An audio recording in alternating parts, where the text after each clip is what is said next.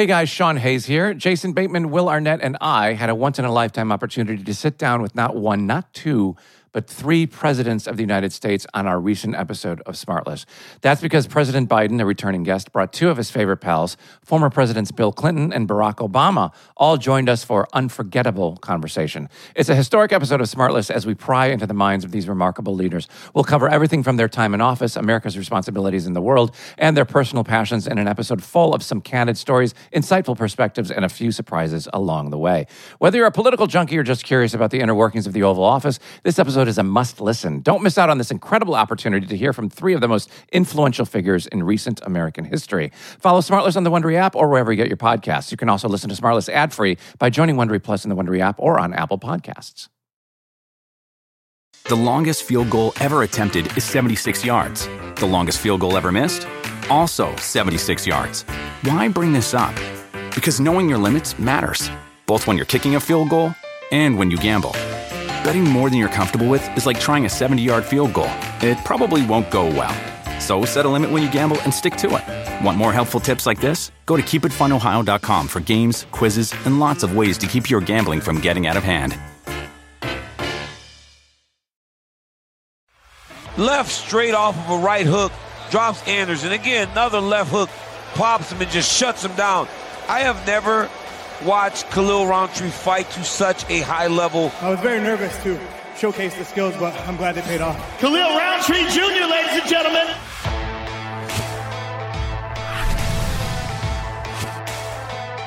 Welcome to UFC Unfiltered. Please tell me that's on video. I've never been happier. I'm made for a fucking podcast. That's dangerous. Listen to me, we're at it.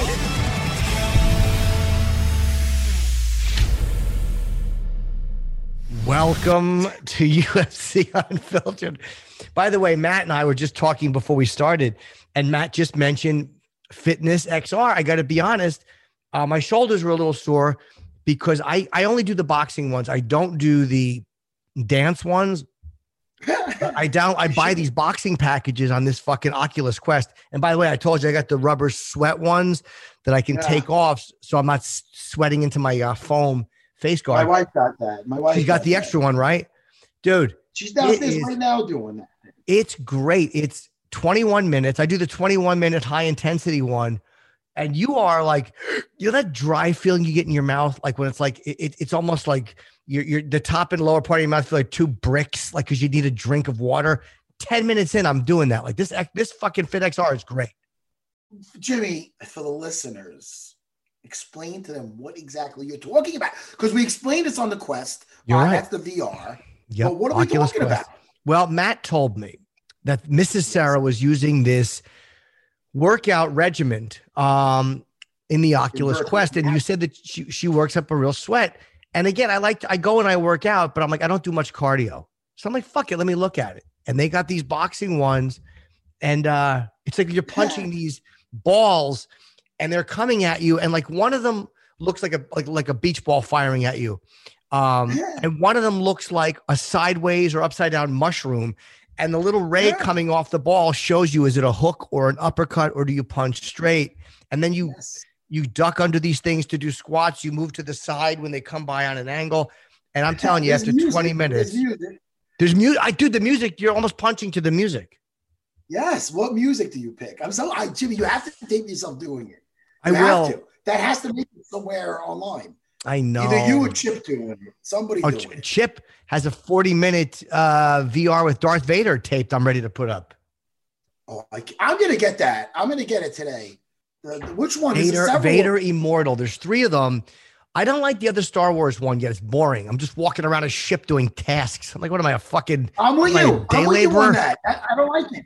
I don't like it. I fucking stopped playing it. I stopped playing that fucking not at Galaxy's Edge. I forgot what it was. Yes. But something Star Wars. It's boring. All right. We have an adult in the waiting room.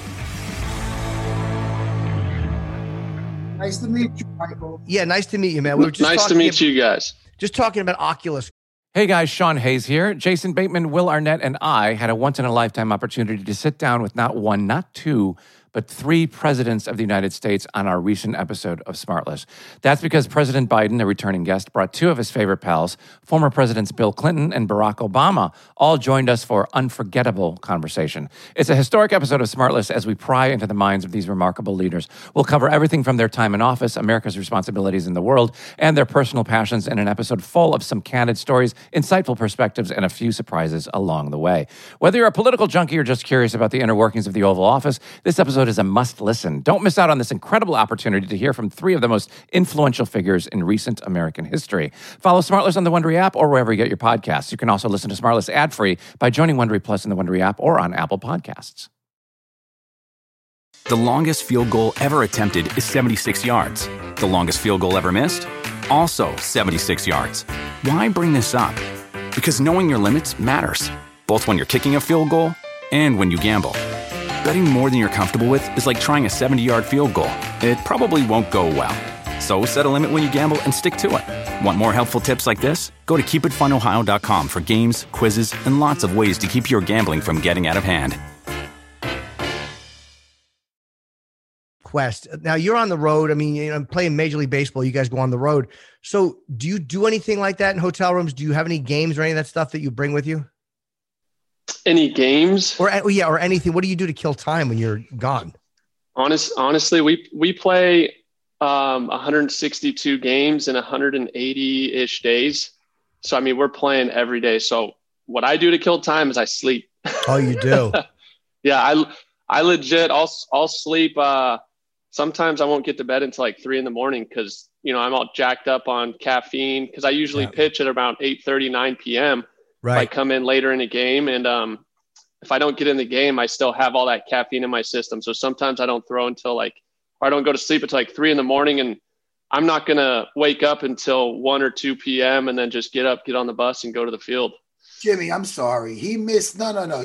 He didn't hear the whole question. He thinks that you said, does he play like baseball games in his spare time?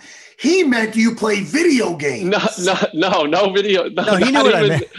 Yeah, no, that was my answer. I mean, I'm telling you, thank God. I just try and sleep, man. Our bodies, I mean, obviously nothing compared to the sport of MMA, but, our bodies just get worn down just through 6 months of playing every single day. Sure. So you just get worn down. So for me, sleep is everything. Otherwise, I'm in a terrible mood all day at the field. Well, I'm happy we clarified that because you know what an asshole I would have felt like if this poor Michael thought that I was actually saying, do you guys do like pickup games or do you play sandlot ball? I heard him say game, and he looked at you like you were nutty. No, a ton of guys do play video games literally all day, all night. So I mean, it is a common thing in baseball. Did you watch it? I'm going to ask you about the Super Bowl just for a second because what I was amazed at with Brady, besides the 43 years of age, is he's so disciplined with sleep. And you just mentioned going to sleep till 3. They said that he gets up at 5:30. He's fucking healthy and all this, exercises with band, but he goes to bed 8:30 at night. And I'm like, I don't know how an adult falls asleep at 8:30 at night, but I guess he gets 9 hours. They said he loves to sleep. Yeah, I legit went to bed at 8:30 last night. So, and that's more so because of my wife, though. During the off season, it's my wife's sleeping schedule. But I get up at around 5:30 to get up and start my morning routine and going down to I live right here in Southern California, so we go down to the beach. Me and a couple buddies get a workout in to start the day, get into the water and stuff like that. So when do you go back to Cincinnati? Are you still with the Reds? Still with the Reds, going into my 7th season with them. Spring training for us is in Arizona, so we go to spring training first for about a month and a half to get basically the team dialed in.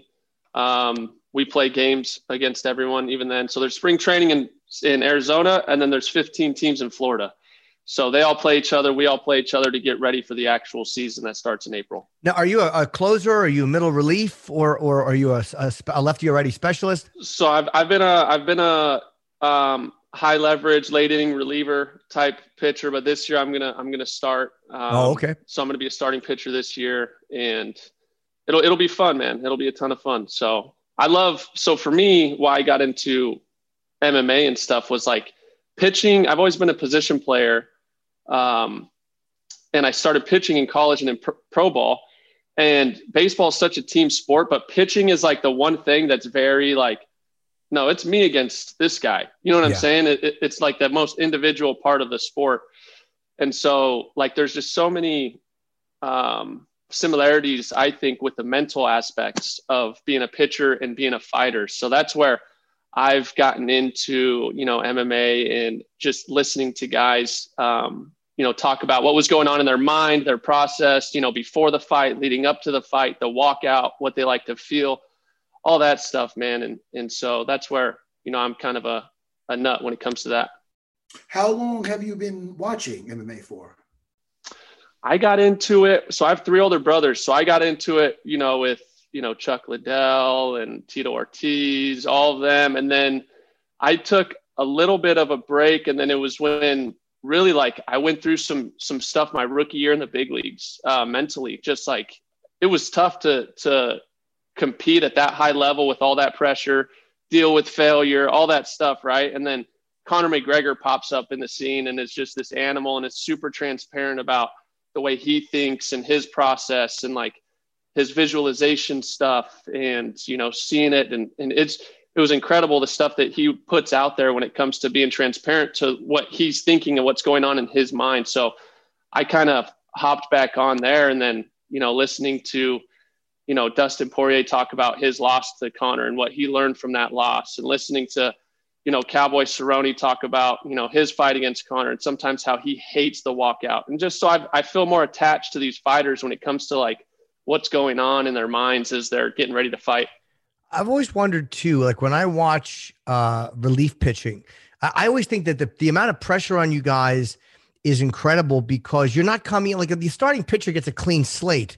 You're coming in, with runners on second and third and no outs in the seventh, and if God forbid you give something up, the fans are like, you suck. Do you ever under those pressure situations? Like, I know how I fold completely when you're ever warming up in the bullpen, do you ever go like, oh, fuck, I hope that they don't have to bring me in, or do you always want to go in? So I always want to go in, but the heart is pumping like crazy. The adrenaline's flowing usually. And it's, I've been able to flip it in my mind, and that's from listening to guys who fight and just their perspective of like, more so enjoy the challenge. It's like a challenge and enjoy it. See how well you can do, and the bigger the situation is. And so it's almost turns into a little game within my own mind of like, okay, pitching in the playoffs, coming in, first time we've been in the playoffs for 3 years or 4 years last year, maybe 6 years, actually. First time we've been in the playoffs for 6 years. And I'm coming in extra innings, so if I give up a run, we lose the game, our first playoff game in 6 years. And it's like, the heart's racing, but it's like, man, how much fun let's challenge myself and see how much fun I could actually have out there and like leave it out there. And like, if I give it up, I give it up, but let's have some fun, That's a great mindset. Yeah. Now you're a huge Conor fan. What if you're the matchmaker, right? Who would you love to see him face next after, what just happened with Dustin? Yeah, I wouldn't mind seeing Dustin again. What'd you think of it? Oh man. So first off, I totally respect the art and what goes into mixed martial arts. So I'm not going to be a guy who's trying to tell them how to fight or anything like that. So I'm just going to, but anyway, what I saw from it was like, it seemed, what I liked about Conor is he's super unpredictable. Like he's throwing shots that, are unexpected from different ways. And it looked like he went into just box a little bit. And it seemed like Dustin was just taking advantage of the leg, front leg, because Conor was just boxing. And so that's kind of what I saw. But obviously I wanted Conor to win, but if there's anyone to beat Conor, Dustin is, I love that guy and just the way he talks about his mindset and everything as well. So that's kind of what I thought. But I would also like to see the Nate Diaz, the trilogy there, because Nate's an animal too. He's one of my favorites. It's funny, man, because I've wanted to see, Matt knows this, I've been babbling for 3 years now, wanting to see him against Gaethje. And yet then somebody pointed out what an ass I am, because if you think Poirier's leg kicks were bad, I mean Gaethje's just going to chop his legs worse. That's a bad fight for Conor, I think.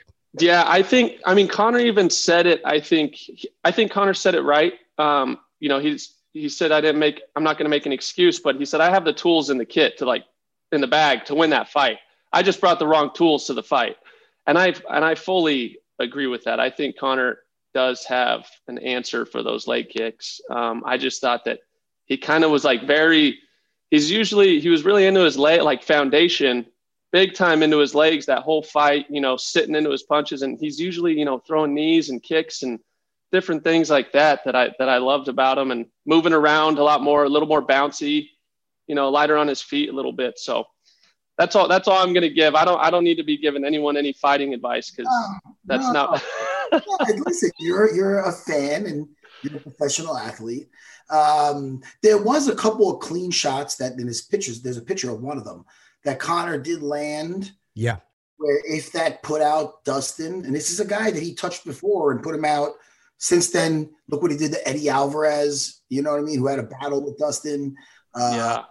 You know what I mean? So it's like you get to believing you touch somebody, they're going to sleep.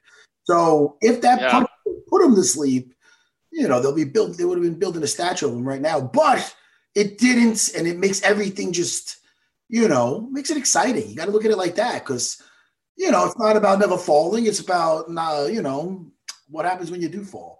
Do you get up, or do you just disappear in your yacht? It's exciting. Yeah, I agree. And he's one guy, like his first loss that he took to Nate. Yeah. Like, you wouldn't expect someone with his mentality to kind of take that loss that way. Right. And then going into his next fight about Nate, one of my favorite things about Conor, what he did with that second fight against Nate, and it shows you where his mind is and just how, like, on another level he is than everyone else when it comes to up here and how this works, it's like basically he lost, in baseball perspective, he just lost a game of the World Series. He told everyone he was going to, he's going to throw a no-hitter. He was going to do all this stuff, and he got dominated, right? Like, he got knocked out of the game in the first inning, and then the next game comes around, and he's still talking. He's still like, to where any other athlete would be like, you know what, I need to just chill. Yeah. I need to just go out, think about fighting, and that's it. He's still talking, saying, I'm going to win this fight. Da, da, da. And when he walked to the octagon, and I told myself, I was like, if he does the $1 billion strut, he's an animal.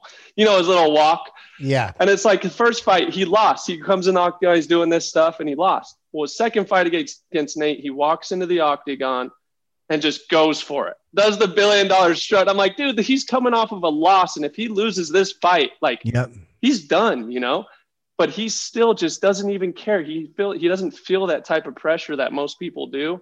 And I think that's why he's at the level that he is, because he's just, when he did that and then still came out and won that fight, it was like, this guy's on like MJ level in my mind. Well, it was after that first loss with, I was never a Conor fan, but I really liked how he handled the loss. I'm like, oh yeah, okay. I just respected the way he spoke about it. He goes, hey, he was the better man. And it's funny, after this loss to Poirier too, Matt was mentioning, would he be on a yacht? And it's an interesting question, but I also like how he handled this. He's like, inactivity will kill you. You got to take your legs. But you could see it really fucking bothered him. It bothered him. Like, he didn't just go like, all right, that's it. Like, it really bothered him that he lost that fight. Yeah. It really bothered him. So I think he'll fight again. I don't want to see a trilogy with either of those guys unless it's down the road. I would rather see him fight Ferguson or Justin or somebody else. Oh. Time is now to fight Nate Diaz. Time is now. Just as a fan, though, I like seeing. There's matchups that I want that I haven't seen. I get the attraction to that, but I don't really care as much about that as I do. I mean, if it happens, I'll love it, but I want to see him fight guys I've never seen him fight. I always like matchups with guys I haven't seen before. Okay. Agree to disagree. Yeah. I mean, and to be honest with you, you'll probably get the trilogy with Nate. That will probably be the next thing. I don't know what weight they'll do it at. We'll see how either one of them. Yeah, that's interesting. 155 or 170. Michael, did you watch the fights over the weekend? I wasn't able to. I saw a couple highlights, but I wasn't able to. All right. Yeah, but I saw a couple of the highlights. Now, we have Kamaru Usman is going to be, defending the belt against Gilbert Burns, and that's a very exciting matchup. Do you have any thoughts on that one? Usman's a beast, man. He's built different, that's for sure, So Gilbert's looking just on point lately everywhere.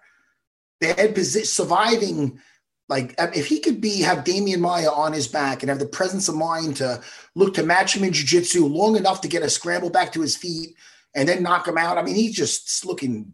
Look what he did with Tyron Woodley. I mean, he's just looking like a beast, total beast. Jimmy, you're right. Yeah, he did. Sick fight, man. And did you see the Frankie Edgar? We love Frankie Edgar so much. He's a friend of the show. He's the man. But that fight with Corey, I mean, again, Sandhagen, his time is now. And after that tough loss to Aljo, I mean, these two, Marlon Moraes and then Frankie Edgar, just two murderers, and he knocks him out. And I think it was the second fastest, knockout with a knee after Masvidal over Ben Askren. Yeah, incredible. I don't know if you saw Edgar's knockout, but it was sad because I love Frankie Edgar, but it was great for Corey. Yeah, Frankie's like one of those. He's a grinder, man, and he's done well for the sport, and he's a guy that you want representing your sport. If you're Dana, and just with class and just the way he handles everything, man, he's definitely up there with when it comes to getting respect from everyone. Yeah, I mean, I hated to see him lose that way. I didn't mind seeing a guy lose, but you don't want to see a guy lose where you're like, fuck, did he just get really hurt? And you can only take so many knockouts. And it starts to really wear on you. It starts to really be dangerous after a few concussions or knockouts. Yeah, that's the main difference from our sports. If I lose, I'll be fine the next day. I'm going to wake up fine. I'm not waking up in a hospital or anything like that. And that's where like the respect factor when it comes into what these fighters go through, even just sparring and training. Like I've been going to the Ruka gym here in Costa Mesa where Jason Perillo is running. And so I've been training there with him, just doing some privates and stuff like that. But like Cheeto Vera's always in there, and Luke Rockhold, all these guys are in there training all the time and getting after it. And it's fun to watch, but man, just seeing what goes into it each and every day, it's like, it's a completely different world. And I totally respect it. The respect is here when it comes to that stuff. Yeah. And have you, you guys do have injuries that you get, shoulder surgery, all that stuff. Have you had anything, by the way, to totally digress, how the fuck is Jim Abbott not in the Hall of Fame? Okay. Matt, if you don't know Jim Abbott, he was a pitcher for the Yankees and he pitched, I think, for the Angels, and he had one hand. Yeah. And he had like a stump, and he would hold the glove on the stump of his one hand, pitch, put take the glove after he threw the ball under his armpit, and then throw it on his hand. Yeah. It's crazy. Like it's the most athletic thing anyone's ever done. And I don't care what his ERA is. I don't give a fuck. How is he not in the Hall of Fame just for pitching a no-hitter like that? It's crazy. Yeah, you're right. You're right. Was he born that guy? Yeah, he was born that way. Yeah. Yeah, he was born that way. So I heard he's an insane golfer too. So really, yeah, it's pretty incredible what he was able to do. Right. Yeah, the dexterity to pull that off. To watch him, Matt, if you ever watch him, the way he literally is able to field a ground ball with one hand, and put the glove under his arm, take the thing. It's crazy. It's like Jean-Jacques Machado of baseball. He was. Does anybody know Jean-Jacques Machado? Did I shame you both? The famous Machado brothers? Well, Jean-Jacques has one hand and the other hand's a little, it's like a little deformed, like it's a thumb, and he can make like a little grip. I knew he could grip the gi, but all right, let's get back to Michael. So what else? Wait, what about Aljamain Sterling versus Peter Yan? What do you feel about that? You guys tell me. What do you guys got on that? I'm going to guess, Matt, we love Aljo, so we're very, very biased. Peter Yan is very tough, but I think Aljo is going to win that fight. And I don't think it's going to go very long. I think he's just too dangerous on the ground. And I think Aljo will find a way to use his length and get in there. And I think Aljo will find a way to get on his back. He's looked too good lately. And the fact that he did it to Corey Sandhagen is, I think Aljo wins that fight within 2 rounds. Me too. Aljo. 2 rounds. I think so. And it's not to disrespect Peter Yan. Peter Yan is fucking great. Yeah. But I just think that Aljamain is going to find a way to get on his back. I think Aljamain is going to find a way to get in, and he's just so dangerous on the back. Man, I love the game plan, and I love the matchups. I love, there's so many different correlations when it comes to like the fighting and pitching and hitting, who matches up well against who. And I love seeing the game plan unfold as the fight is going on of like, this is what they're going to do. Right. This is why they're going to do it. This is what he's been training, obviously to defend the takedown, all this stuff like that. And it's like, you watch it all unfold and it's just this, who can problem solve the fastest. It's pretty neat. Yeah. And that was an interesting point to say pitching is the most one-on-one aspect of baseball. I mean, you can wave the catcher off. He can ask for 10 different things and you can go, no, it really is you versus the hitter. And I guess that's a good way to is there anybody in baseball? Like I haven't watched baseball in a long time. I was a Yankee fan most of my life. I grew up in New Jersey and there were certain players that would fucking murder the Yankees. Like certain people, like Randy Johnson. I will always, I don't care if he pitched it. I will always hate him because he destroyed the Yankees with the Mariners and then with the Arizona Diamondbacks. Is there anybody? I mean, he was a Yankee though. He was, and I still don't forgive him. So was A-Rod, but he still murdered the Yankees when he was with the Mariners. He'll never be forgiven. Okay. So is there anybody you face regular? Like do you remember? I don't know if you remember Geronimo Baroa. He was playing for the Oakland A's, would destroy the fucking Yankees. Is there anybody you face who literally, no matter what you've done against him, he literally just has your number? Yeah. So there is this, I'll name it Anthony Rizzo with the Cubs. He's one of the hardest guys for me to get out generally. So he's a bigger guy, big first baseman. And until I get 2 strikes, he's swinging for the fence. And he's gotten me a couple times. He's clipped me a couple times. But then once, you get 2 strikes on him, it's like he's able to hit the ball at his eyes for a base hit or down that's bouncing for a base hit. So he adjusts. He makes an adjustment. He's like, all right, until 2 strikes, I'm going for it. Once I get to 2 strikes, I'm like cutting down and I'm just gonna get on base however I can. And he's really good at just putting the bat on the ball. It's like a guy who's really good at just finding the chin. He's just really, really good at it. And he picks his spots. He's like, his baseball IQ is up there. So it's like fighting a guy who's got high IQ, knows when to throw the big shots, knows when to, just play around and then set up the big shots. That's kind of who he is. And it's pretty impressive. Michael, did anybody ever storm the mound? What do they call that shit? Oh, charge the mound. Yeah. Charge the mound. Did they ever attack you? Like, you ever by accidentally or maybe not, little slip of the fingers and you get somebody in their ass and all of a sudden they're throwing I don't watch baseball that much, but I'll watch that. I'm like, oh, they're clearing the benches. Yeah. So no one's ever charged me, but man, I have a teammate Amir Garrett, who's a beast. I mean, he played basketball where did he play basketball? He played college basketball, St. Mary's. And, but this guy's a super, super athlete. And the Pirates had this thing back in 2019 and they were, they hit someone on purpose. So we hit one of their guys on purpose. And then he comes into the game and they're chirping at him. And if you go look at the highlights, he runs at the dugout. So it's 1 against, 25 guys. And that's just his mind. His mind is just like, I don't care what's going on. I don't care who you are. I don't care if there's 25 of you. And you watch them sprint at their dugout. And that was wild. That might be the first time one guy sprinted at another entire team to take them all on. It would have been funny if a guy does that and then his whole team just sits there and watches the other team beat the shit. And we're not getting in trouble. So when you have to throw it at another pitcher, because it does happen, like a guy gets hit, and I think sometimes they'll let it go. If they think a guy is coming in too close, I think it really depends if they know one just got away. But a lot of times if you hit a batter, someone is going to throw at one of your batters. And if it's very obvious, the umpire will throw him out of the game. Do you hate that when you have to come in and like, fuck, I'm obligated now. I gotta throw at somebody? There's a right way to do it and there's a wrong way to do it. So if you're coming in and you got to throw at someone or the situation calls for it, we say just do it, basically below the belt, like hit him try and hit him in the leg.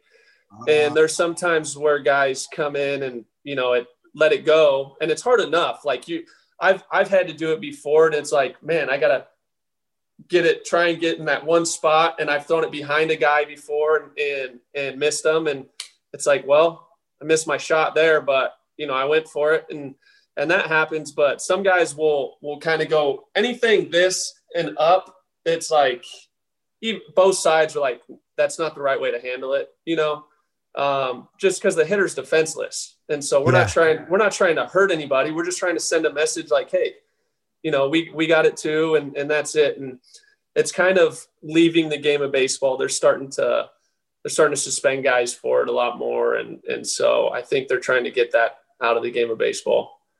Yeah. Why don't, this is what I understand too. A lot of times the pitcher will hit a batter and basically the pitcher will turn away and face and walk towards the outfield.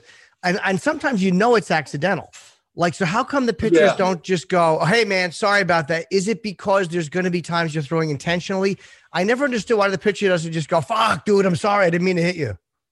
I think it's more of, I think their own teammates and their own coaches are like, bro, don't say sorry to anyone. I think more so of that, of like, our coaches don't want us apologizing for hitting anyone. It's like, I'm playing the game. I didn't mean to hit you. It's part of the game. Get over it and take your base. Okay. It's war, Jimmy. Yeah, I guess so. You gotta man up. Yeah, I guess so. I'm sorry. No, man. His friends won't even look at him. Yeah. He towards that mound. They'll let him get beat up. Yeah. Matt, I happened to play baseball when I was younger, and I had a good arm from the outfield, so they thought I could pitch. And then you ever see what a merry-go-round looks like? That's what it looked like when I pitched, but they were just being walked first to second. When you start walking runs in, it's really embarrassing when you're walking runs. You ever walk a run in? That's humiliating. I think I have. There's times where you throw like 7 straight balls and then you throw one strike and the whole crowd goes crazy. Yeah, sarcastically. I think every pitcher has gone through that once or twice. Where you just can't find the plate, and then you wind up throwing a fastball over the plate, and they fucking hit a 3-run home run because it's perfect. Yeah, so that's happened to me too, where I've literally said, just let him hit it, just let him hit it. And I throw it and he hits it, and he didn't hit it where I wanted him to hit it, but not good, but I guess so. You have kids? No kids. No kids, not yet. I think maybe a year or two. Oh yeah, that's good. All right. There's a kids movie called Chicken Little, and you're talking about Jimmy playing baseball. His little bird in the thing with the bat. Jimmy, you got to Google that later, Jimmy. It reminds me of you, but anyway, that's neither here nor there. This is how shit a player I was. You're not off. It was the championship. I was like 13. We were losing like 12 or 13-1. There was a runner on first. It was the 9th inning, 1 out. And I'm standing up there and I was awful.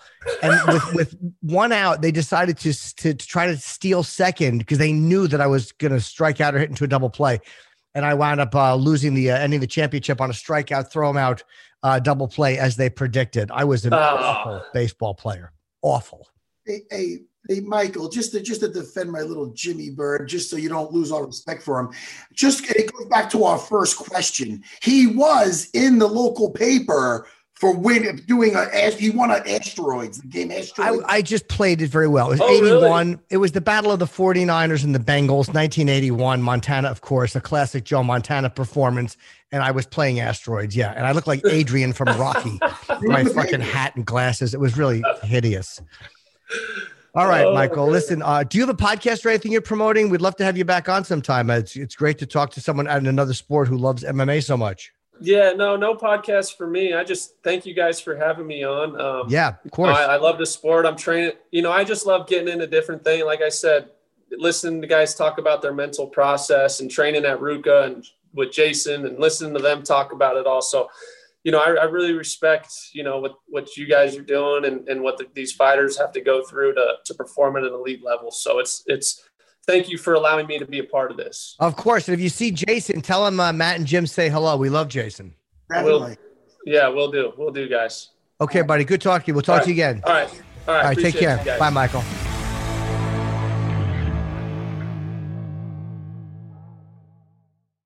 You think you know Rose Namajunas? Rose lost her first title fight, flat out lost. Right then and there, she made a decision to stop just fighting and start believing she would become a champion. And look who's number one now. Guaranteed Rate is a mortgage lender who understands the power of belief. Because if you believe, you will. Equal housing lender. Subject to credit approval. Restrictions apply. Company NMLS ID 2611. NMLSconsumeraccess.org. Hey guys, Sean Hayes here. Jason Bateman, Will Arnett, and I had a once-in-a-lifetime opportunity to sit down with not one, not two, but three presidents of the United States on our recent episode of Smartless. That's because President Biden, a returning guest, brought two of his favorite pals, former Presidents Bill Clinton and Barack Obama, all joined us for unforgettable conversation. It's a historic episode of Smartless as we pry into the minds of these remarkable leaders. We'll cover everything from their time in office, America's responsibilities in the world, and their personal passions in an episode full of some candid stories, insightful perspectives, and a few surprises along the way. Whether you're a political junkie or just curious about the inner workings of the Oval Office, this episode is a must-listen. Don't miss out on this incredible opportunity to hear from three of the most influential figures in recent American history. Follow Smartless on the Wondery app or wherever you get your podcasts. You can also listen to Smartless ad-free by joining Wondery Plus in the Wondery app or on Apple Podcasts. The longest field goal ever attempted is 76 yards. The longest field goal ever missed? Also 76 yards. Why bring this up? Because knowing your limits matters, both when you're kicking a field goal and when you gamble. Betting more than you're comfortable with is like trying a 70-yard field goal. It probably won't go well.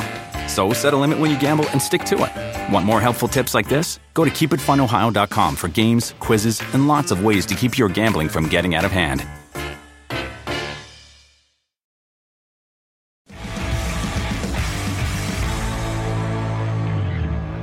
I was on the wrong link, man, the old link. I'm sorry.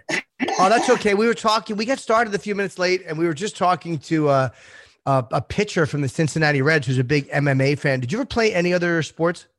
I dabbled in a little bit of baseball at a very young age. In high school, I made the volleyball team, but my grades were terrible, so I never got to play. And that's about it. Volleyball. Wow. Yeah. You seem very bright. Why was your grades bad? Man, I've always been the type of guy that's like, I would go to school. I understand everything. I love learning, but I'm such a dreamer and like an imagination guy that like, I would just get lost in like drawing or taking notes. And then I'd just like turn the book and then like start writing like a story or something. Like, I just could never really like truly engage and truly focus. So like I knew everything and I graduated high school, everything, but it was just so hard for me to like pay attention to like like education stuff. I was always just lost in this like artistic world. Yeah. Are you a little ADD? I know I have that too, where I have to be doing a couple of things at once to focus myself. Are you like that? No, it's just more like I just love to get lost in like the creative side of things. So like once I get hit like this like creative like feeling that I just like I dive into like, drawing or music or something that just allows me to like outlet, like this like art side that I have, I guess. And I remember the last time you lost a ton of weight doing the jiu-jitsu. I love jiu-jitsu. Doing the Muay Thai. Yeah. Correct? Yeah. How much weight again? I'm sorry. How much weight? I lost 100, like a little under 105 pounds. So 100 pounds, yeah, in 11 months. And what was the main method of doing that? I'd say like a mixture of training Muay Thai and then just doing some type of like cardio every day, whether it was like jump roping, like I'd put on a good pair of headphones, drink a bunch of coffee, and then just like jump rope to my favorite album and just like try to keep the rhythm to each song, like it became like a thing that I became like addicted to almost, because it was like, like flow state, right? Yeah. Just like my favorite album, or if it's like a metal album or something, like there's an old band I used to listen to called Sleeping Giant, and I would just like jump rope, just like the whole album, and then it was like, all right, cool. I felt like I got like some aggression, some cardio, like everything was good. And that became like an addiction. And so like, yeah, the weight just started dropping off. Are you a good jump roper? I'm getting a lot better. Yeah. Whenever I start practicing, it gets a lot better. Yeah. I feel like I jump roped a lot for this camp, so I'm comfortable right now. Awful at it. Matt, are you good at that? I used to be able to do it for a minute, but I literally after 3 rotations, I'm finished. I suck at it. It's really hard. I love jump roping when I was younger. I used to do it all the time at Longo's. And then one time I did it so much that I developed such bad shin splints And I'm like, what? I can't do it. I'm like, what is going on? I'm sure you got those before. No? Come on. Yeah. And then I have like, my knees are always like achy. So sometimes, but with the, I don't know, you find it like, I got a good pair of boxing boots and that helps a lot, man. Yeah. I don't know. Yeah. Now, boxing boots, I guess, it's funny. I never thought in terms of boxing boots, and really they do wear much higher. What is the difference between a boxing boot and a regular? Is it just a better support for the legs? It keeps your foot flat, right? So there's not like a lot of cushion, but there's enough rubber and padding to where like you can almost be barefoot, you know what I mean? But like, so it's not like overly cushioned and it's not like extremely hard. There's like a good balance. And for me, that helps keep my feet kind of compressed together instead of like hitting my toes and like all that stuff. It just, I guess it's a little bit more comfortable for me to have like a flat soled shoe, like a boxing boot. Go ahead, Jimmy. No, go ahead. I'm sorry. No, I was just going to bring up, you were just in Abu Dhabi. Yeah. You're coming off a decision loss to Morrison. It was your first time fighting in a little while, right? Since 2019. A little over a year, yeah. And why the inactivity was? You know what, man? Like there was just a part after the loss in Copenhagen. I really trained hard for that fight. Like I trained really hard, and I thought I did everything that I was supposed to do, which I still back that like I did. And to come out of that fight with a loss, and also like in that fight, the first kick that I threw as hard as I could, and he tried to catch it and it landed, but he tried to catch it and I tried to pull it away and I pulled my hamstring and my leg was on fire after that. Like in my mind, I'm just like, like I don't know what to do now. Like I know it's like my stability, my balance, my shotgun, like it's fucking gone. Like that's how I felt. And so I just started swinging and whatever, it got TKO'd. And it just like, it really like fucked me up because I'm like, all that training, everything I did. And for something like that to happen, it just like, I don't know, it crushed me. And I didn't want to lose, especially to him. I just felt like I knew I could beat that guy. I knew I was prepared. But once my weapon was gone, like my mind was gone. And so. Who was that to again? I'm sorry. Who was that to again? It was Ian Cutelaba. Yeah, Cutelaba. Yes, okay. The famous weigh-in. Yeah. I hate the video. It gets like replayed all the time. I don't know why I hate it, but you hate it. Huh? Yeah, I don't know. I think it's because I lost. Like I really wanted to win that fight. Like that would have been the perfect ending for me, just for that fight, not for anything else. Like gaining in the rankings or anything in the UFC, right. Just like personally, like we all, Matt, like when you fight, there's just like a personal, I needed that win. I needed it. And so after I lost, man, I felt like shit. And I was like, I think I'm done with this. And internally, I really felt like I just didn't really want to be around anymore. Jimmy, at that weigh-in, I don't know if you remember it, Jimmy. I don't remember the weigh-in, no. Cutelaba is very animated. I don't think it's anything personal. He's the guy who he walks across the cage and he does the thing in the face. Like JDS used to do that. Yeah. No, he's not. No, worse than that though. He gets right up in the grill. And at the way, they're like total polar opposites, at least from looking from the outside. Because Khalil's very Zen-like. I can picture him crossing his legs under a waterfall, like you know what I mean. He's that. I might be playing the guitar or something. I can see him doing that. And the other guy, you can see him just like murdering things. He's just like more of like a barbarian. So at the weigh-in, he went up in his face and he screamed, and I think it took you by surprise. So you like went back, but you handled it like so cool. Yeah. You were just like, oh, really? And just kind of like smiled. So I understand about how you feel and everything you just spoke about, though. Yeah. That was it. Like after that, I just kind of went through some stuff where I felt like I got matched with Sam Alvey. That was the last fight on my contract. And I was just like, okay, cool. Like I can do this. Like I can fight Sam Alvey. I believe I can win. And then I can just be done. And also like living in Thailand, I found this place where like, I felt like I could really be and grow. And there were so many things that I wanted to learn about. And I started like trying to understand a lot more of like the Buddhist culture, because like most of the country has like Buddhist, you know, like outlook. And I loved how everyone there was really peaceful and happy. And they're like selling food on the side of the road, but they're happy about life, you know? And like, I saw a different way of living and I'm like, hey, I like this and I want to contribute and I want to be a part of it, you know? So I saw myself kind of just like being able to live a simple life and live a life from just like my heart and give to people around me in that community that I just felt for. So I was was looking at like going and living at a monastery for a while and like things like that were things for my soul.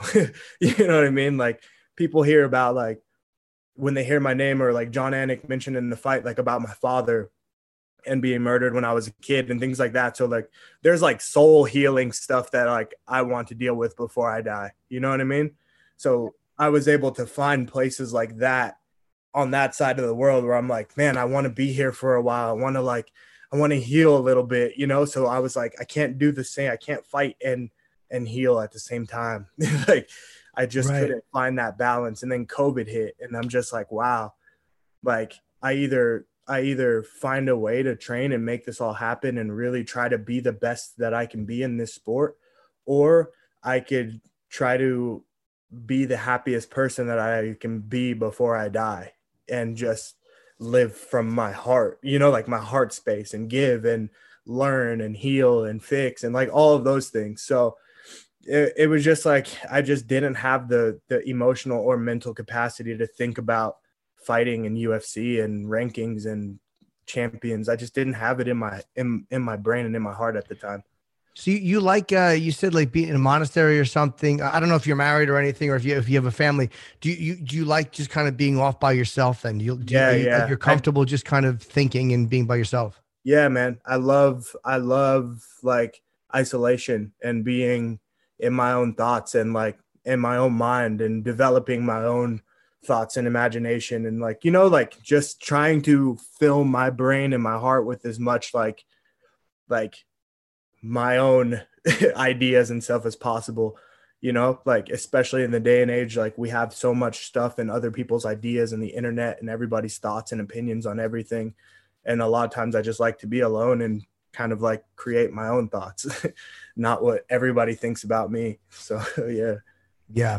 Where's your head now as far as fighting? And I just landed back in USA. And so with all of that and with deciding to continue to fight, now my goal is to find I really want a connection in a coach and a team. Like I really like, I have friends and family that believe in me, right? And they're like, you can be this, you can be great, you can be a champion. Okay, I feel that. And now I want almost like a team, man, like a support system.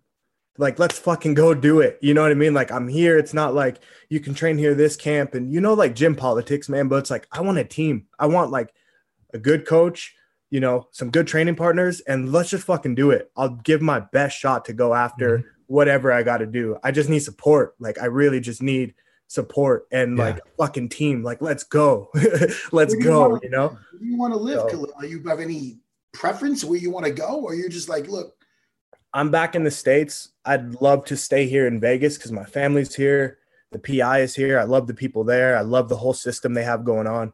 I'd love to stay here in Vegas. So I've talked to some old coaches, things like that. So I got a little bit of time to figure out, you know, where I'm going to go before I fight again. And that'll be soon. I'll fight again really soon. It's like a relationship. That's awesome that you want to fight again. Because I mean, I don't want to say it's a shame if you don't, because it's your life and your health, but man, you're in these fights that you're losing. Now that I heard about the hamstring with the other fight, again, I know you never want to make an excuse, but shit, man, I've been there. So I know where you're coming from. Yeah. I love to put on exciting fights. Like I really do. Like, I know that I can go in there and put on these fights. You know, watching the fight against Marcin, I think I sorry if I pronounce it wrong, but there was something that I felt like was really cool. And that was like when his coaches were like, where's that fire? You know, like you need this round. Like, I think that helped, especially for round 3. You know what I mean? Like they were like bringing it out of him. They were like, you know what? Like, you got to fucking pull it out right now. Scream. And he fucking like, ah. And he screamed and he came out and he had a bit more energy, a bit more like grind for that third round. You get what I'm saying? Yes. Yeah. And so like, I think that's a lot of just like relationship with who you have in your corner, things like that, you know, because it's good to have technical side. It's also really good to have someone who, you know, can slap you in the face and tell you fucking go in there and win this last round. Sometimes we need that. You get me? Yeah. And I know that for me, like after not fighting for a while and going back in there, once I passed the first round, I was like, all right, cool. I'm here. Like, I'm like, we're out of the first round. Now, like, I'm going to make sure that I win safely. Yeah. You know, like the dude hits hard and people heard how those fucking punches were cracking. Like I rewatched it and they were loud punches, man. So like he did hit hard. He did have power and so do I. So I made sure that I left there safe without getting knocked out and with trying to do as much as I could to secure the win. So like, good fight. Yeah, I really did my best. And so that was good to shake the cobwebs off. Next one, from here on out, like my goal is to like never go to another decision again. Obviously shit happens, but like, that's my goal. Like, I don't want to be in that situation anymore to where like, I don't know if I did enough to win or lose. It's like, you either knock me out or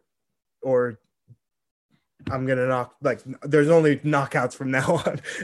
That's how I feel. Like, you want a decisive, you want to know, you want no doubt, I want everybody who else, like whoever I fight from here on out, like, I just want them to go to sleep. That's it.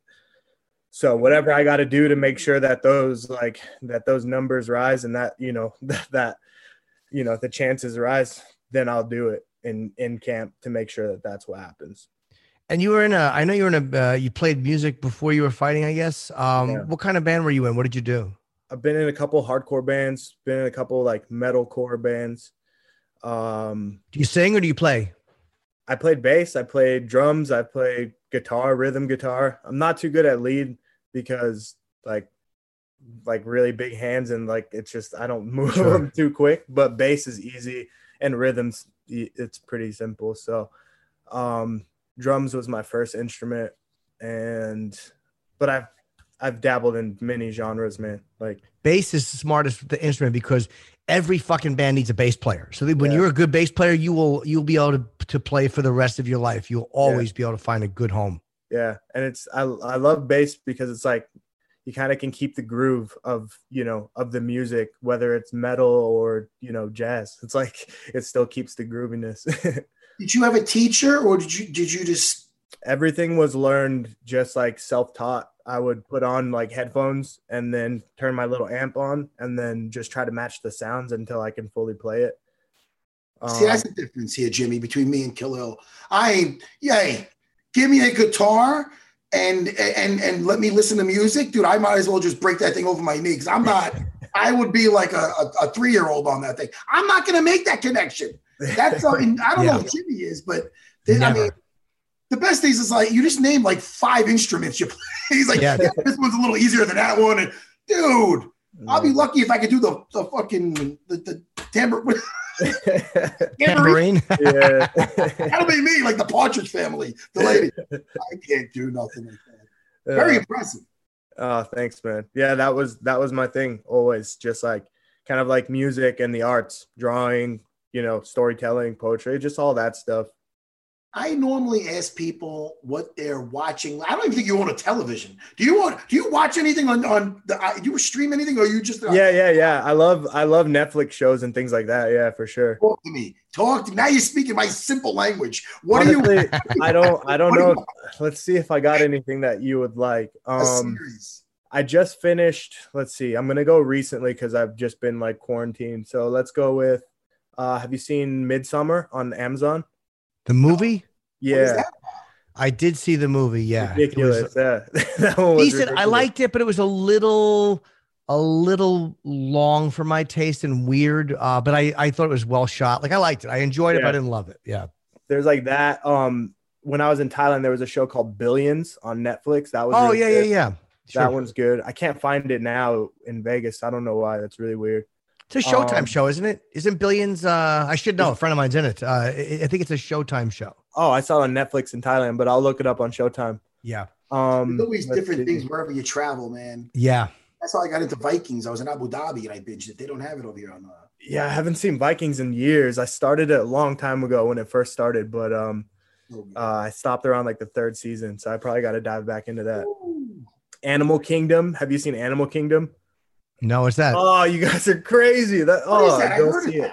Go see it. What is that about? So there's this family. There's a mom and she has 3 sons and a nephew, and they're all like almost like robbers. Like they do jobs. So they're like, they'll go and like steal paintings and then like sell them to a bid or something. I don't know. It's like they're involved in crime, like organized crime. Okay. But it's just like a really weird, like tight-knit family.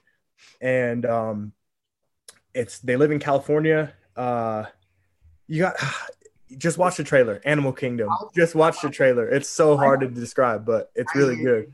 It's like right up there with Ozark. If you've seen Ozark, I feel like Animal Kingdom has like a slight edge on Ozark.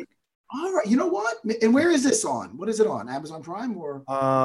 It is on Amazon Prime, I believe. Yeah. I'm going to watch that with my wife. I'm always looking to get some. You know what I started watching because I loved Breaking Bad? I'm starting to get into Better Call Saul. It's not that bad. It's starting. I think it's good. Yeah, I never got into Breaking Bad, man. I can't get past the 3rd season. I get like bored. I don't know. It's weird. Yeah. I get like that with a lot of things. Yeah. I barely got through Penny Dreadful, but I got through it. That was like about like the monsters and shit. I was watching a lot of like British shows, man. Like Gangs of London is really good. Peaky Blinders, amazing. I'm getting into that now, Peaky Blinders. I just hate the name Peaky Blinders so much. I think I started it. It was good, but I just hate the name of it. Is the show really good? Oh, it's amazing. Okay. It's amazing. I like amazing. That. Yeah. It's fun to say, Jimmy. Yeah. But look, Gangs of London on Amazon, you guys, I'm telling you, it's the craziest show. It's like London, like a London crime thing, almost like Peaky Blinders. It's in the UK, but back in the day. But now it's like Gangs of London is like 2020. They just made it, and it's like a very recent, like new Gangs of London and how they like operate. It's sick. It's not about like back in the day stuff. It's about it's about like current. Like I'd see that. Yeah, it's good. It's good. Is there anything worse than looking for a show? Like when you hear like someone recommends a show and you're like, is it on Disney streaming? Is it on Amazon? Is it on Hulu? Like there's so many places to find. It's hard to find. It's hard to track everything you want to watch. It's crazy, man. It's so crazy. The more options, the better. So Khalil, do you have anybody in your sights now? Do you have any, what is the game plan now that you're back in Vegas and what does the next couple of months look like for you? Okay, so I've spoken with my manager who has reached out to the UFC and said like, hey, I'm ready to get back in there within the next few months. So the goal now is to, I'm going to go get set up at the PI and start getting strong and get everything checked out with those guys, get my nutrition back in track, everything like that. And just find a gym and some coaches and sit down and say, this is my goal for the next year. And can you help me get there? And can we help each other get there and see if everybody's in line, like, on the same page, and then go after the 205 division. What about the syndicate with John? Yeah, that's where I started. So me and John have like a really good relationship, and we talked a bit in Abu Dhabi, and we talked a bit via text here. So that could be a very like strong possibility of like working with John again, or I could even like, depending on the situation in Thailand, George, my old coach, or my coach that just coached me, George Hickman from Tiger, even trying to get like him or his brother out here to Vegas for a camp or something, Interesting. I'm going to really try to figure out how to place it the right way. So I really have who I need with me during camp. You're in the right spot, man. You're the hub of mixed martial arts right there. You're in Vegas. Yeah. And I'm sure if they know you're out there now, the word will be out there, and you're such a likable guy. I'm sure they'll be like, come here, hang out with us. Yeah. It's all about chemistry. It's like a relationship, like any other relationship. Yeah, for sure. And I just want to make sure that, I find a group of people who we agree that we're in this together, and we all have a very like a good, not long term, but long-term goal, is on the same page.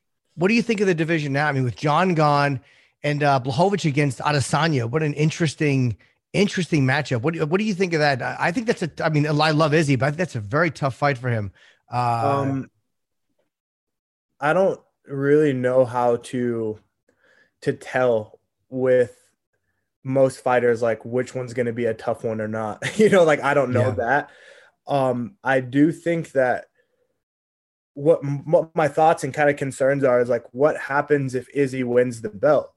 What happens to the division? Like, does he stay at 205 now?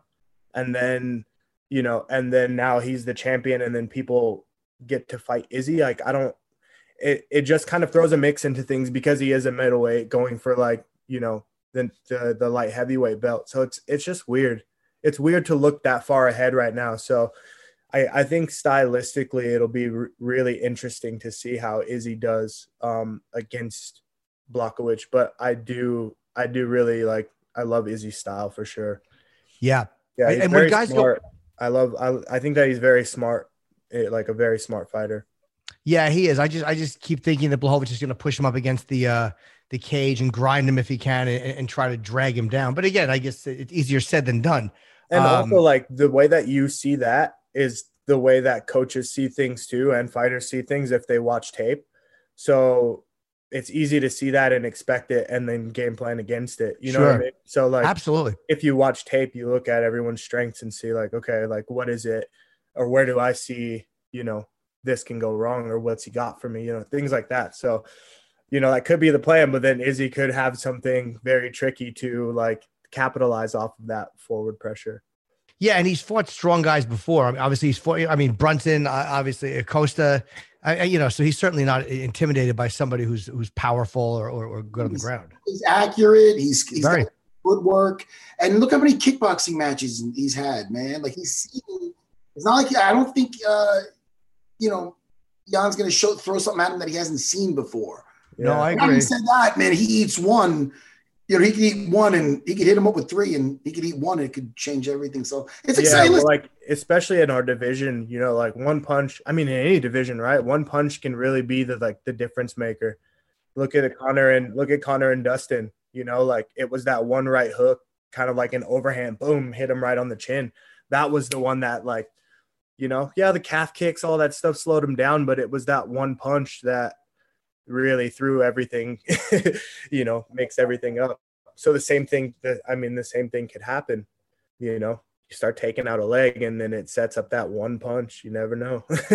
Yeah. And I bet, to answer your question, Mike, or your speculation, I would guess that he would stay at light heavyweight for a little while again, because hasn't he pretty much cleaned out the middleweight? Is there anybody there he hasn't really faced? It was like John kind of had a lot of success in the light heavyweight division, now decides to move to get other opponents that he hasn't had to deal with yet. So I think that Adesanya, if he wins, would stay there for a little while. That would be my guess. Yeah, and that would be very very interesting to see for sure. Hey, Lil, did you watch the fights over the weekend with Overeem and Volkov? No, I wasn't able to. I don't have ESPN Plus yet. You know what it is? There was a certain point where Overeem is so used to, he's done both forever, but mixed martial arts and kickboxing. But I'm not a huge fan. He kept putting his guard up like this, but when Alexander Volkov, sorry, was unloading on him, and as a defense, he was just putting his guard up. It's so easy to split with these 4-ounce gloves. He was punching through it. He was just punching through. Where if you have the boxing glove, it does give you that extra protection in that. For sure. What do you think of that? You got to see the fight. Yeah, I'll watch it. I think it's a bad habit for a lot of us fighters to close up. One thing that George, my coach, was trying to drill into me, and something that we learn a lot in Muay Thai, is long guard. And it's one hand is up, one hand's long. So you're able to block here, but this one keeps the range. you know, and you can use it and you can pull down with it, you know, like you can block in an elbow. Like there's like the long guard is used a lot in Muay Thai. And we were trying to do that, but it just wasn't clicking. I didn't drill it enough, but something like that would definitely work for guys like Overeem against a guy like a Volkov. Yeah. Yeah. Fucking long guard, Jimmy. Because you never want to, like, if you're going against a long guy and who has power at heavyweight, if you guard like this, you're still at the end of all of the punches, right? Yes. So it's like, that's just like me telling you, like, hey, Matt, just stand like this and just let me punch you. And you if you can block it, block it. Mr. Roundtree, I'm not. It's the same. It's the same thing, you know, like it's definitely the same thing. So I think a long guard would definitely work. And that's something that I plan to drill a little bit more. Yeah, and Volkov looked really good. I don't know why I was so stupid to underestimate his power. Like, what a duck. I had Overeem picked in that fight. Because I just think Overeem has looked so good in his last 5 fights. But Volkov looked really, he looked great. Like, you know, he's going to want to get back at the Black Beast, man, because he was beating Derek Lewis. Yeah, it happened last minute, right? I did watch that fight. It was like just the last few seconds or something like that. Last few seconds, he hit him with a bomb, Jimmy. He hit him with a bomb. You'll see, Jimmy. I see you looking it up. No, I'm looking up Curtis Blades and Lewis. Isn't Derek fighting Curtis Blades? Are they? Yes. Okay, I wasn't. That's an interesting fight. Yeah, it sure is. It's February 20th. Oh, it's in a little less than 2 weeks. All right, Khalil. Well, look, you know, I love watching you fight. And I'm happy that you're back in town and you're looking for something. So I'm sure we'll talk to you again as soon as you have something lined up. Or at least we would love to if you're willing. Yeah, that'd be awesome. I'll talk to you guys again for sure. And hey, buddy, I don't know if you've seen me in Abu Dhabi. I was with Dean Thomas, like a table. Yeah, I saw you guys over there. Man, listen. I wanted to address that because I seen you. And everybody's got the mask on. We were outside. Yeah. And I wanted to say hello. You were with a bunch of people. You're eating. So I didn't want you to think I was being rude. I want to go, hey, Khalil, remember me from the show? Yeah, and also, guy, get out of here. I didn't know if you knew. No, I saw you. I was going to say something to you as well. But, like, to be honest, for me, like, fight week, I'm very, like, standoffish. That's another thing. I'm very, like, just, like, I have, like, kind of, like, a guard up. Like, there's a lot of guys. Everybody has weird energy, you know, so I just try to stay like in my own zone. Now I'm happy I didn't say hello. Yeah. I'd be like, hey, Khalil. Khalil. What happened to the hippie? Where's the hippie? No, I'm only kidding. Khalil. No, listen, man. Right time. Should have ended this thing a couple of minutes ago. I'm only kidding. Khalil, you're the best, buddy. Yeah, we love watching you. Thanks, guys.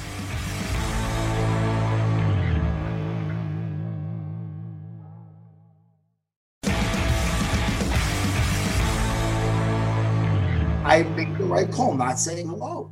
But he would have talked to you. He would have said hello to you, but that's probably why he didn't go out of the way to approach you. I'm sure he would have said hi to you.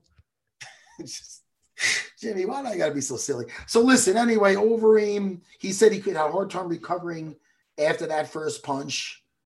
But I'm getting back to the notes. I mean, he'll be back to fight, but I mean, that was a damn good look for Volkov. Jimmy, sometimes I say interesting and sometimes I say interesting. Yes. Correct me. Which one's the better? Which one's correct? Neither of them applied to that last statement. Why do you gotta be an asshole? Why can't you just help me out with my English? Oh shit. Sometimes I'll say interesting. Other times I go interesting. Yeah, I honestly do the same thing and I don't have an answer. Either one. Then nobody's listening. Am I wrong? Yeah, I'm not embarrassed. They're both okay. Interesting, interesting. I say interesting more. Honestly, I say interesting. All right. Very interesting. Interesting. Yeah, I guess I never noticed it. Interesting. It's something I didn't have to bring up on the show. It's a fair question. By the way, Matt, who's Cyril Gane fighting? Who is he fighting again? Let me see. What did you say? Cyril Gane. Who is he fighting? He's fighting Rosenstruck. That's right. Ooh, do I want to see that fight? When exactly is that? That's coming up. I can't even pretend I remember who's fighting who when. I mean, it's fucking insane. 27th February. Thank you. So the end of the month. God, there's so many good fights coming up. Jimmy, there is. And sometimes I take video of me. Let me do it right now on air. Because when I watch the fight, something sticks out, and then I forget. I'm like, I knew there was something I wanted to say, and I forget. So let me think. Where is my video? The reason she didn't get the arm lock is because she was not controlling the wrist. The thumb was able to go side to side. That's right.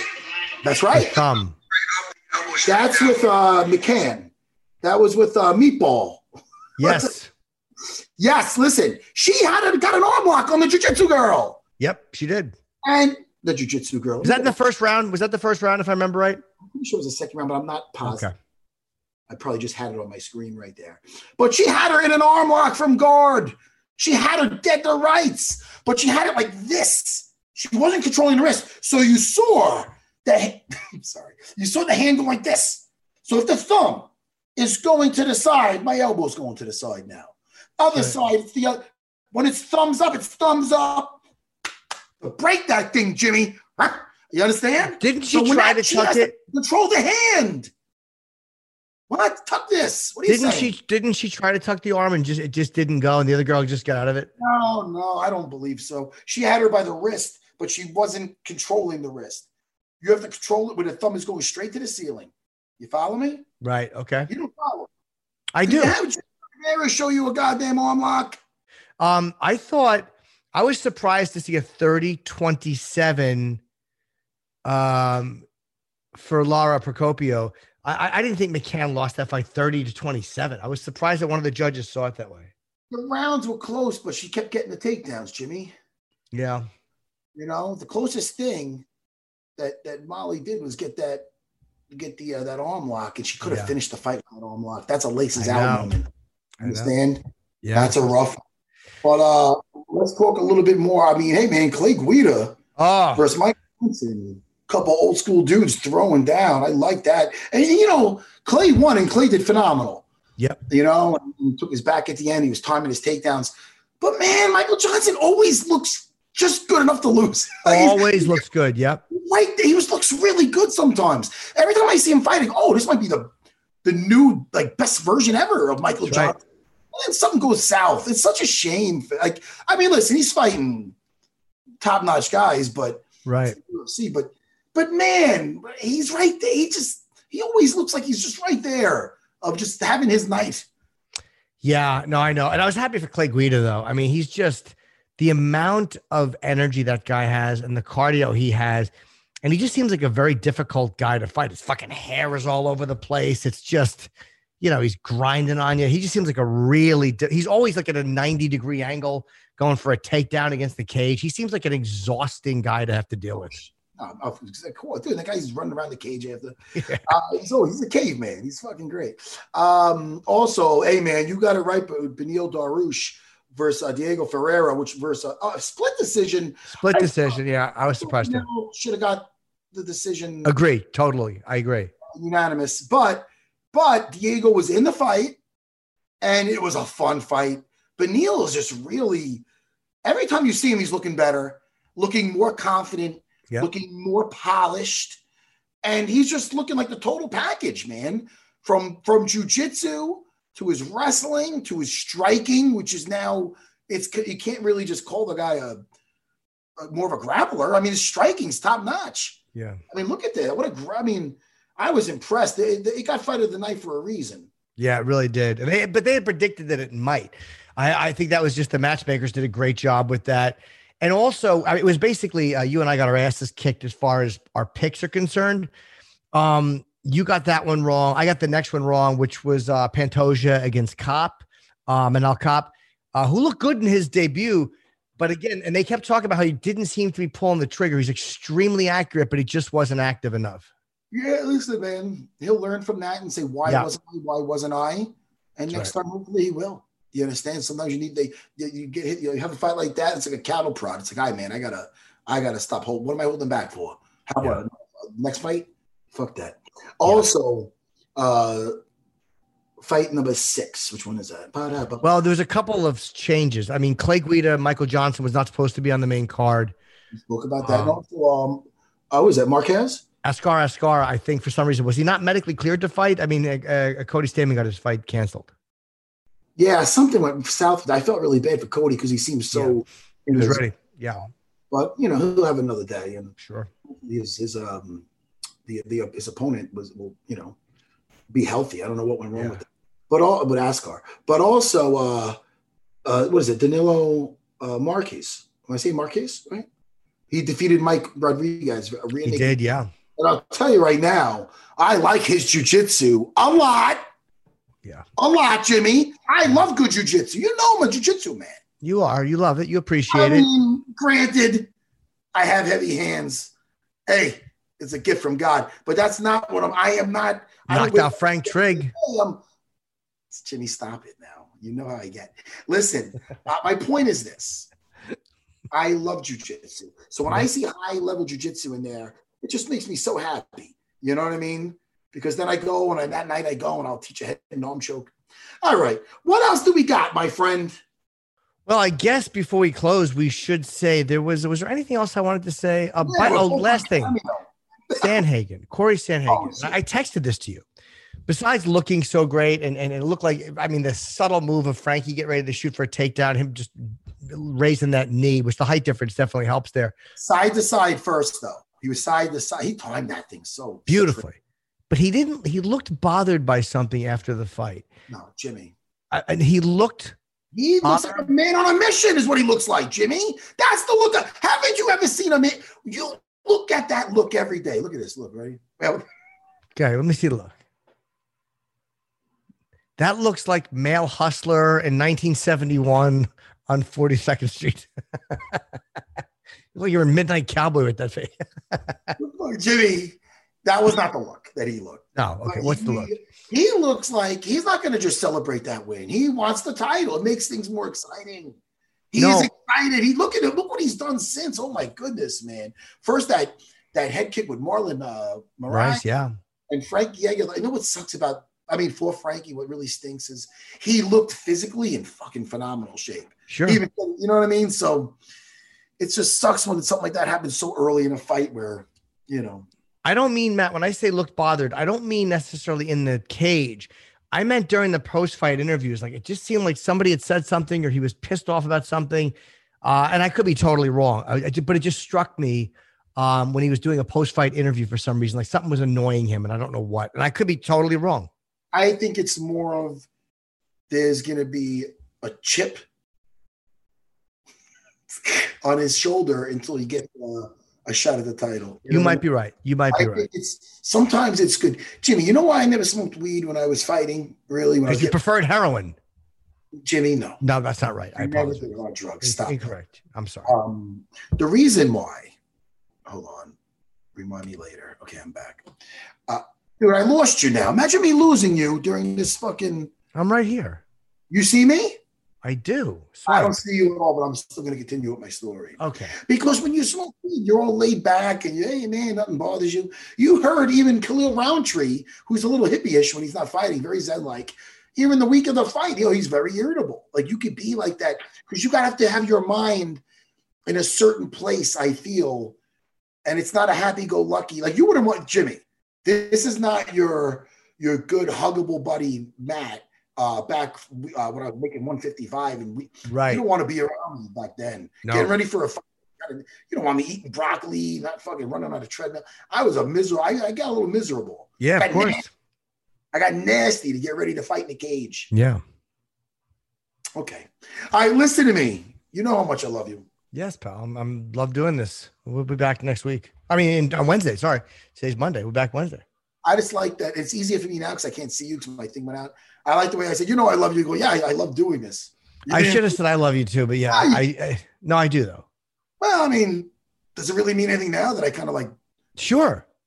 I put you in a corner basically to say it or not, or? No, but you didn't. I recognized that when I did it. There was no reason for it. We'll preview we will preview the fights on Wednesday. Usman Gilbert Burns for the welterweight belt. I cannot fucking wait for that fight. Did I lose you? No, I'm right here, buddy. Hi, Jimmy. Listen, Jimmy. So many good fights coming up. I don't know who's on the next show, and either do you. No, I don't. But I'm dying to find out. What else do you want to plug? Nothing. If you're a Chip fan or if you want a cameo for Valentine's Day, Go to cameo.com/Chip Chipperson or Jim Norton. Either one of us will be happy to do one for you. But do not go to the app. I am not on the app. You're not on the app. I'm on the app. Go ahead. No, I'm not. Go ahead. Finish. Go ahead. Only where? Or you can go to how about youtube.com/Chip Chipperson. The new podcast is up with Colin Quinn and Anthony, and it's a very funny one. And I look forward to having you on. Oh, well, listen to me. So when you're on YouTube, check out the latest Dana White Looking for a Fight. That's right. And go watch old episodes and laugh and laugh. And Jimmy, I will talk to you soon. And to the Unfiltered Army, we appreciate you. This is very easy. Much. All right, brother. You hang up because I can't see what's going on here. All right. Goodbye, guys. See you. Bye, everybody.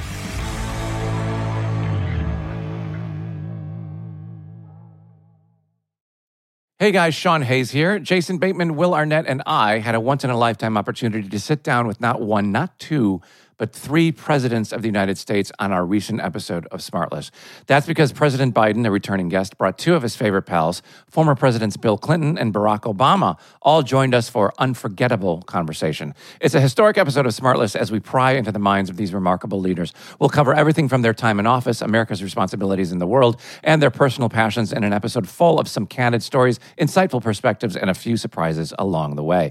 Whether you're a political junkie or just curious about the inner workings of the Oval Office, this episode is a must listen. Don't miss out on this incredible opportunity to hear from three of the most influential figures in recent American history. Follow Smartless on the Wondery app or wherever you get your podcasts. You can also listen to Smartless ad-free by joining Wondery Plus in the Wondery app or on Apple Podcasts. The longest field goal ever attempted is 76 yards. The longest field goal ever missed? Also 76 yards. Why bring this up? Because knowing your limits matters, both when you're kicking a field goal and when you gamble. Betting more than you're comfortable with is like trying a 70-yard field goal. It probably won't go well. So set a limit when you gamble and stick to it. Want more helpful tips like this? Go to keepitfunohio.com for games, quizzes, and lots of ways to keep your gambling from getting out of hand.